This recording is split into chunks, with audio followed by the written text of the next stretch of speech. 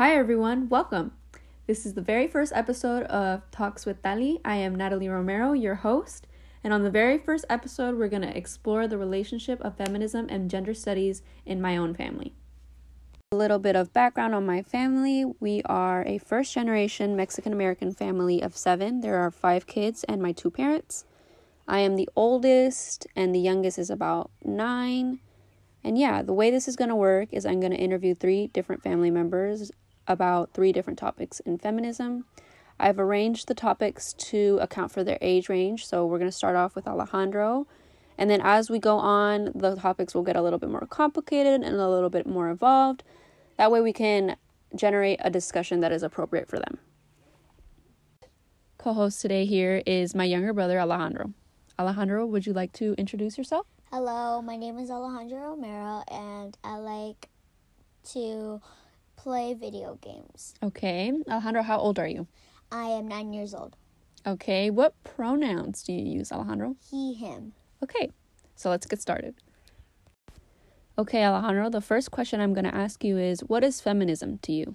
Feminism is a movement for females. Okay. And what do you think the goals of the movement are?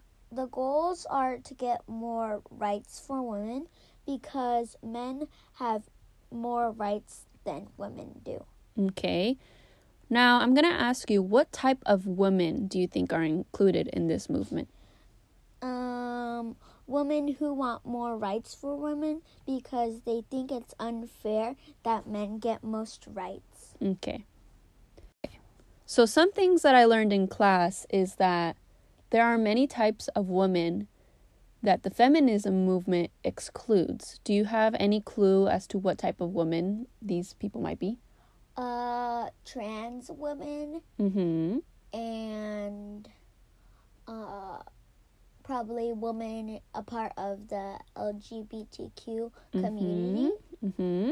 And women who think for females should have more rights. Yes, that's very good. Those are a lot of the women that often get excluded. And another type of women that do get excluded from these movements are women of color. Mm-hmm. Do you know what women of color means, that saying? That means like Mexican, Black, mm-hmm. and yeah. Okay, good. Because these types of women often get excluded, there has kind of been a separation in the movement. So you can think of it as a big tree, and they're all feminisms. But because the main movement doesn't support everyone, it has forced different branches of feminism to be created. So one of these feminisms is Black feminisms, which focuses on Black women, and trans feminism that focuses on trans women. So which feminism do you think is the best? What type of feminism do you think would be the best? It's between Black or trans women. And why do you think those 2 groups of feminism would be the best?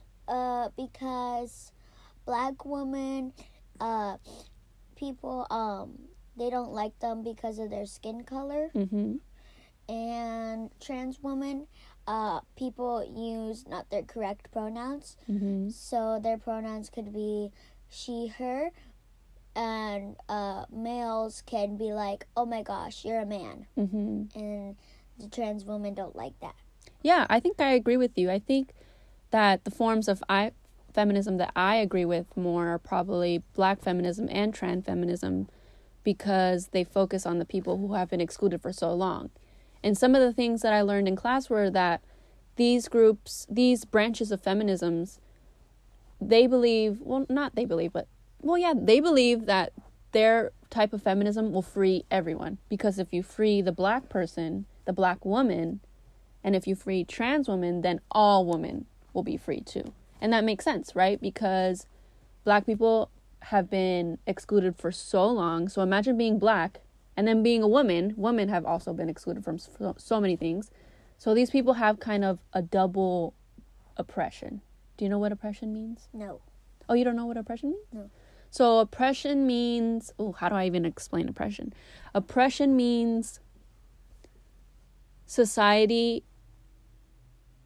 the way society is built doesn't allow them to Vote. Vote is one of them.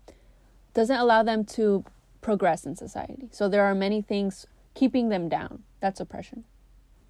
So what do you think about that? Any thoughts? I think that it is not fair for women because society says like a long time ago women couldn't vote because of society, but now women can vote. Yeah. Okay, let's move on to the next topic. Okay. So in my class, we read this article by Roxane Gay called The Bad Feminist, and she says that I'd rather be a bad feminist than not a feminist at all. So what do you think she means by bad feminist? That means like you don't go like when people of a part of, what was it called? Feminism? Feminism, like they start a protest and the people who are bad feminisms don't go to the protest and they just say, oh, I'm a part of feminism. Yeah, that's actually what she says that I may not go to all the protests. I may not, dedicate my whole life to this movement, but doesn't mean I'm any less of a feminist. And, but in the article, she says that a good feminist would be the typical stereotype of a feminist. So, like, a girl who hates all boys and is really mean and angry all the time. Have you ever heard of that stereotype before, or is this the first time? First time. Okay. So, do you consider yourself a feminist, Alejandro? Yes, because I want women to do whatever they want and not getting judged for it. Cool. Okay.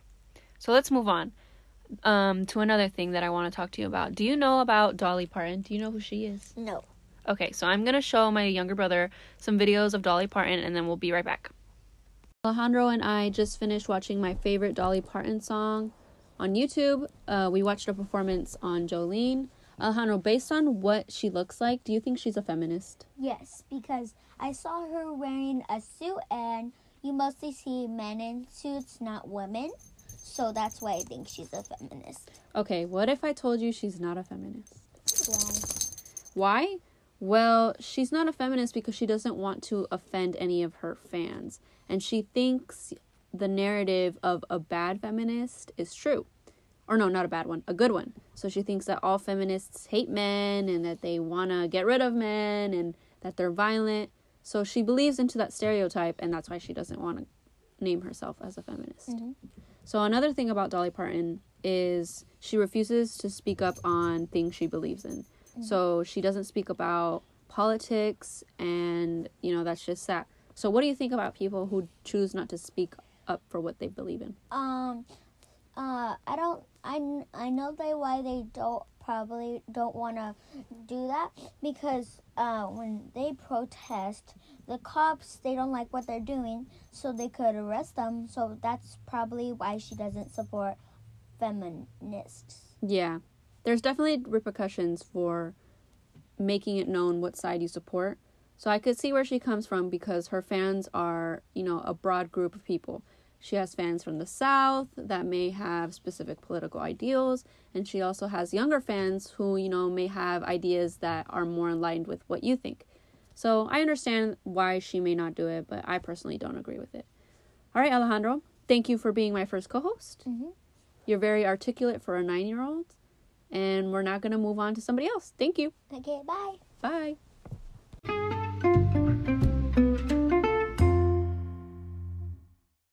Moving on to the next sibling.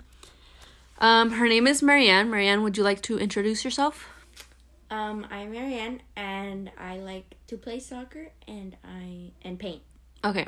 So before I was talking to Alejandro, and I was kind of introducing to him about, what feminism is and stuff. It was kind of like the intro. And with you, I'm going to get a little bit more in depth to some topics about feminism. I'm not going to tell you what they are yet, but the way I'm going to start this is in class. I watched a TED Talk with Kimberly Brenshaw. And in the TED Talk, she did an exercise. So I'm going to do that same exercise with you. So I'm going to modify this exercise a little bit. And I just want you to name any names of people that have been victim to police brutality and police violence. Well, first of all, we all know George Floyd and the big impact he's had on the Black Lives Matter movement. There's obviously a lot more, but I just can't think of them right now at the top of my head. So I just want to point out that the first, of course, it's George Floyd because that was one of the most recent ones that got a lot of media attention and started all of the protests. Mm-hmm. But I just want to point out that the first one that you mentioned was a black male. Mm-hmm. And in Black Lives Matter movement, a lot of the victims that tend to get publicized are usually black men. And in the TED Talk, Kimberly Brenshaw has everybody stand up, and she says, sit down if I say a name that you don't know about. So she says all of these, she starts out with a bunch of boys, a bunch of males, and not males, sorry, a bunch of boys and men who have either been killed or, have been victims to police brutality, and mostly everybody stays up. And then she starts to say black women and black girls who have died at the hands of the police. And then lots of people start sitting down. So the whole point of her TED Talk was there's an urgent need for a spotlight on black women. And this is how I'm going to segue into this term coined by Kimberly Brenshaw called intersectionality. Do you want to guess what you think that might mean? Well, I am familiar with the word intersection, which is close enough to that word. It could maybe mean maybe different things intersecting that create one thing, or I don't know, something like that. Yeah. So the way I best understand intersectionality is each person has different intersections of their identity. So like some of my intersections might be that I am a girl. Mm-hmm. I am straight. I am also a Mexican-American immigrant. Well, not me personally, but my parents are immigrants, so my family comes from, we're not Americans. Well, I am American, but so those are some of the three main ones. I am white for the most part because I look white. Mm-hmm. Our skin is, especially yours, is like white. So all of these intersections come together to give me a unique experience, right? Yeah. So in one of the readings, one of the major points about intersectionality was it's kind of problematic to have black women be the perfect model of intersections. Like when people think of intersectionality, like, oh yeah, black women, because let me ask you first. Why do you think they may be the perfect model for intersectionality? Because they are black and they are a woman, and both of them, have it bad. Yeah. Yeah. So it's like black women have this double oppression. That's why not the main focus, but they're like the perfect model of intersectionality. And this is kind of problematic because it undermines their issues while also undermining people who may have other intersections. Marianne, do you have any intersections that you feel comfortable sharing? Well, to start off with, I appear white, but I am Mexican. Both my parents are Mexican. Mm-hmm. Our parents. We have the same parents. Oh, yeah, that's just true. In case there was any confusion. I am a girl, and I play soccer, and I think soccer comes in a big role because, there's not a lot of female well, there is a lot, but, It's a different experience. Yes. Okay, do you have any stories about your intersections? Like maybe being a girl in sports? I feel like there could be some things there. Well, so I was trying out for a team, the state team for my age group, and I made the pool, and there was there was an Arizona. Oh, before you keep going, say how old you are so they know. Oh, I'm 12 years old. Okay, go. That way they know how old you are in regards to sports, because maybe they think you're like 20 or something. Okay. So I'm 12, and my age group is 08, so like all the girls are 12. So I made the pool, which was like about 40 players, maybe 40, 50. And out of those 40, 50 players, they would choose 18 players to go to Arizona to be in a tournament. And when they chose the people, me and this other girl from my club team, she's Mexican as well. Both both her parents. Is this Anita? Yes. Okay, so just for... Actually, no, it probably doesn't matter. Keep going. Yeah, so she's my teammate from the club team, and she made the pool as well. And we were talking, and we didn't make the cut for, like, the 18 to go to Arizona. And we were talking, like, all these girls are white. Okay. And all, like, there was probably, like, one Mexican, I'm not sure. She might have been Mexican, but she looked Mexican. But all the girls were white. And we noticed there was no Mexican players. And Or just dark... Yeah, darker. Colored yeah, people. Darker, okay. Because there was also no, And we're like, that's really weird. Like, Or no, I don't even want to say dark. People of color. yeah, Sorry. people of color. Yeah. So we just found it interesting that, like, all white girls were chosen to go on this tournament. And, yeah, and I'm not bringing them down. They're great players, great technique, but my Mexican friend, she has what it takes. I really think she's a good player, and it's just interesting that we got rejected because of probably not because of our color, But it seemed to you that way. Yes. And, well, yeah, it is kind of a coincidence that the only people that didn't make it were all people of color. True. Right? Like, who else didn't make it? What? Who else didn't make it? There was got rejected. There was actually other people of color that did not make it as well. And you thought they were qualified in your... Yes. In your... Really good. Actually, there was a few. They weren't all white girls, but mostly white girls, And the other players that were of color, they're, like, extremely good. I would say they're almost better as me. But... Okay. Actually, the rest of the people who did not get chosen for that tournament, we went on to another, like, a camp. But I would say, like, they didn't want to make us feel bad. I thought that's how it was, Because they said they don't want to include the people who went to the tournament because I guess they just didn't want to make us feel bad. Okay, I have a good question for you, Marianne, regarding your role as a woman of color playing sports. Get off your phone. I'm paying attention. I'm listening. No, I need your full undivided attention. I am. So when we were younger, we were playing for a Liga Latina team. Yes. And that felt very nice. Like, I remember when we were playing for that league, which it's like a league for Latinos, we felt, it was like nice. Yeah, you could see so many people around you that look like you. And as you got better, wait, what were you going to say? I don't want to cut you off. I was going to say, like, it was like a big family. Yeah, it was like a big all got family. along and... Yeah. So, but as you started wanting to play more competitively, I saw and I noticed that as we moved up, you would see less and less of people that looked like us. Mm-hmm. So, how does that affect you as a soccer player? Like, have you noticed that as you go higher up, for some reason the pigment gets lost? Do you think that's, like... Maybe it's because some families just can't afford it too. Yeah, that's a big like role that comes in. Because I know we couldn't afford it for a little bit, and sometimes we need help from other people to pay for your soccer. Yeah. So like that's wrong. I feel like it shouldn't cost hella money to want to play a sports that you kick out the poor people, the people of color. Exactly. I could write a whole essay on that alone. Mm-hmm.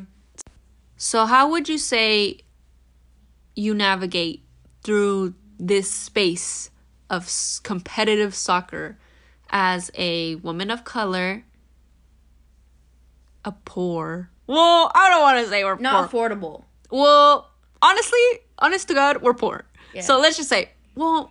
We're not poor, but we can't afford... Let's search up the poverty line. Let's actually... poverty. We're not... We live in a house, but we just can't afford, like, hobbies. Like... Wait a minute. Maybe we can. Hold on. Let me just search up the poverty line in California, and I'll let you. Oh yeah, we're definitely poor. Okay, yeah. So, how do you navigate this space of competitive soccer as a poor woman of color in sports? Like, how do you deal with it? Well, it's definitely hard, knowing that my parents can't afford it, and it just, like, kind of breaks my heart sometimes. But I just try to go through it, work hard and battle, because I know I can prove all these coaches and people that doubted me and prove them wrong and, succeed in life and help my family at the end of the day. And I I hope like other kids my age and older have the same mentality, because you know they can get big in places with the talent that they have, even if they have even if they can't pay, even if even if they can't pay the financial things, or if they have other barriers. Yeah. Because that's what intersectionality is about. Every person has different, identities that give them different barriers towards where they want to be. Yeah. So, yeah. And, like, also, like, a woman of color and just, like, a girl in general playing soccer, like, boys are always like, oh, you suck at soccer because you're a girl, you know? So you just want to prove them wrong? Yeah. And also, like, they don't even know what I go, or, like, people, because I've been bullied, and when people, they don't know what I go through, you know? Mm-hmm. And... So your way of combating is just to prove them wrong? Yeah. Which is a good way. It's a good approach. Yeah. All right, Marianne. Thank you for sharing your story. And now I'm going to move on to my next co-host. Is there anything you would like to say for goodbye? No. Okay, just bye. remember my name. Okay, bye, I'm Marianne. those cringy. Stop it.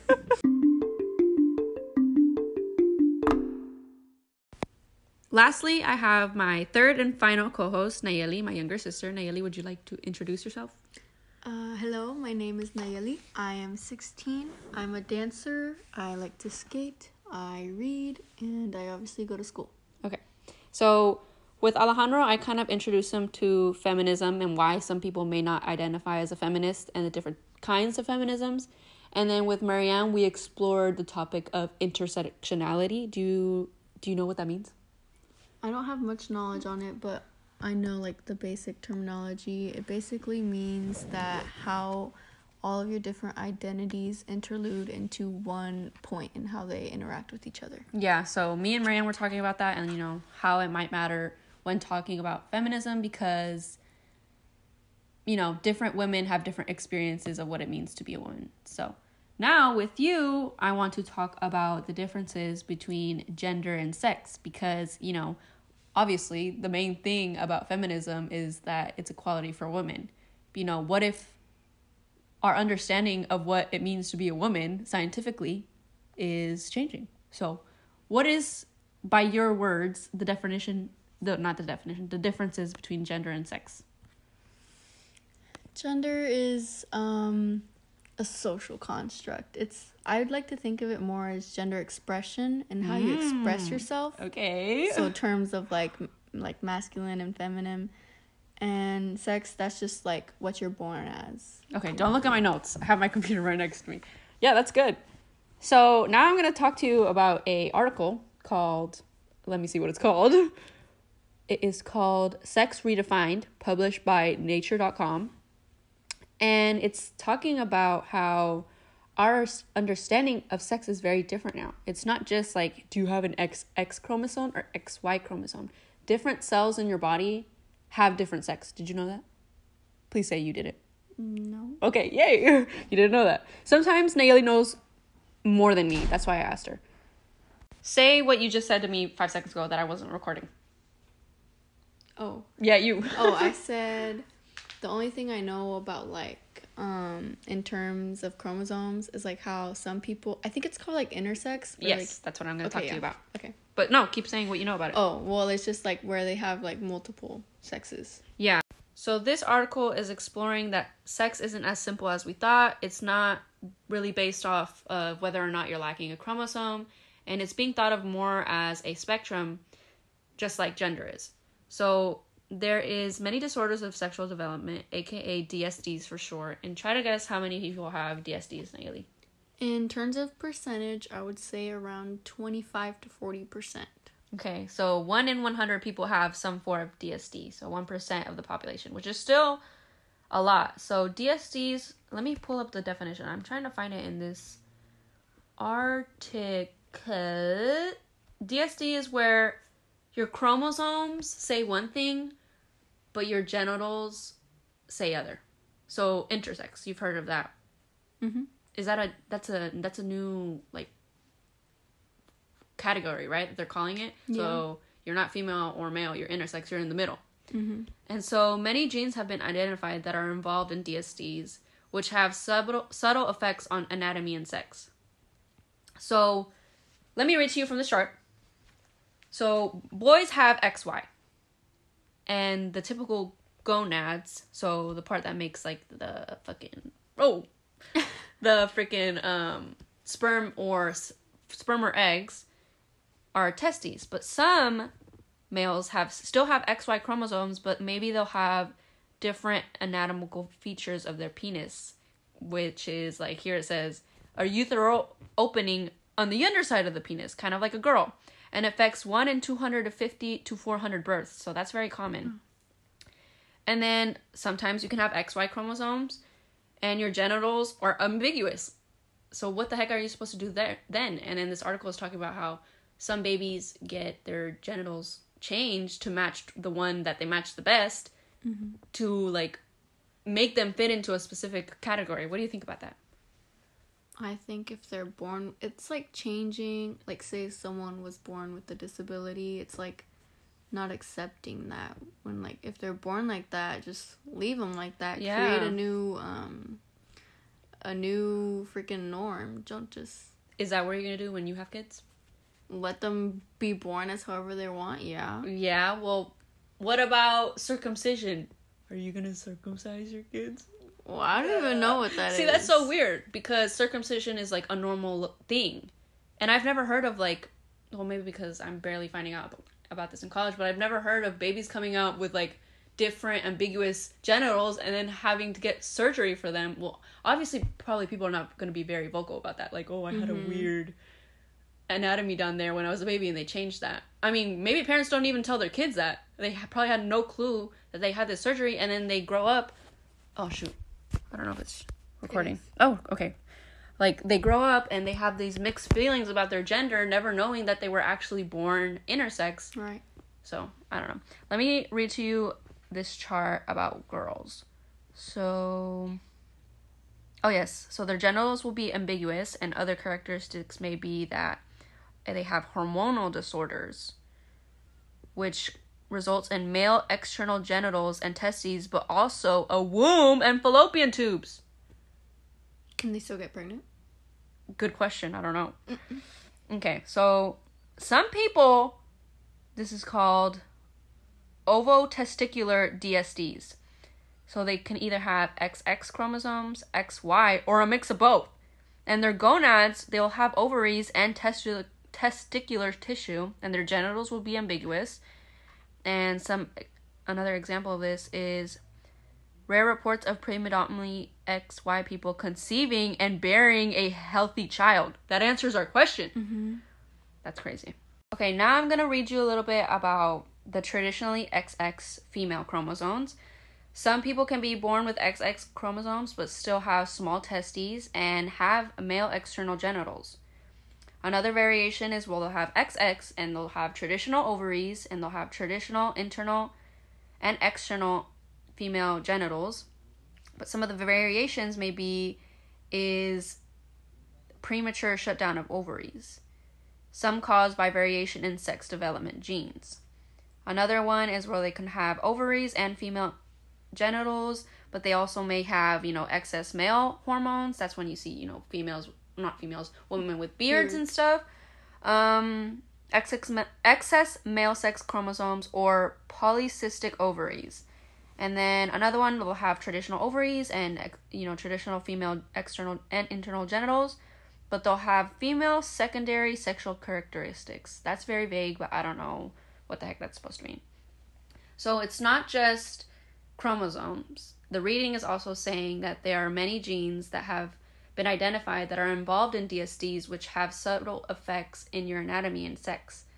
And not just genes, but it's also hormones. There's a lot of hormones and a lot of DSDs that involve an imbalance in your hormones, communication between your gonads and other glands. So biologically, it's being proved that it's also a spectrum.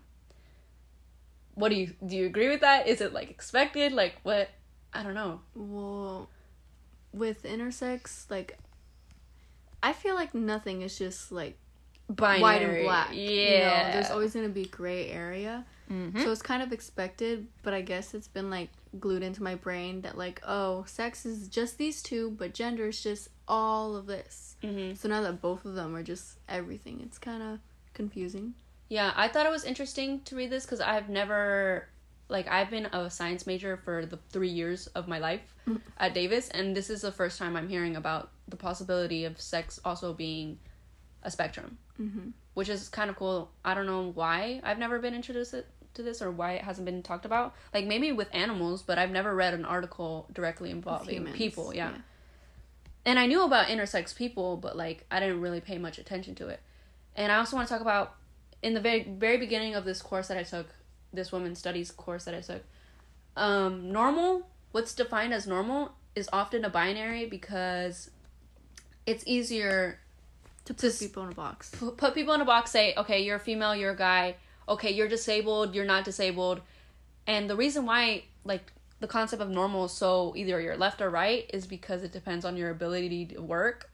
So it's all just connected. And I thought that was interesting. But in regards to this, I wanted to talk to you about this because with gender, I feel like you are the most supportive about Alejandro, you know, making decisions to do traditionally girly things or traditionally, like, girly things. And I wrote about this in my past essay.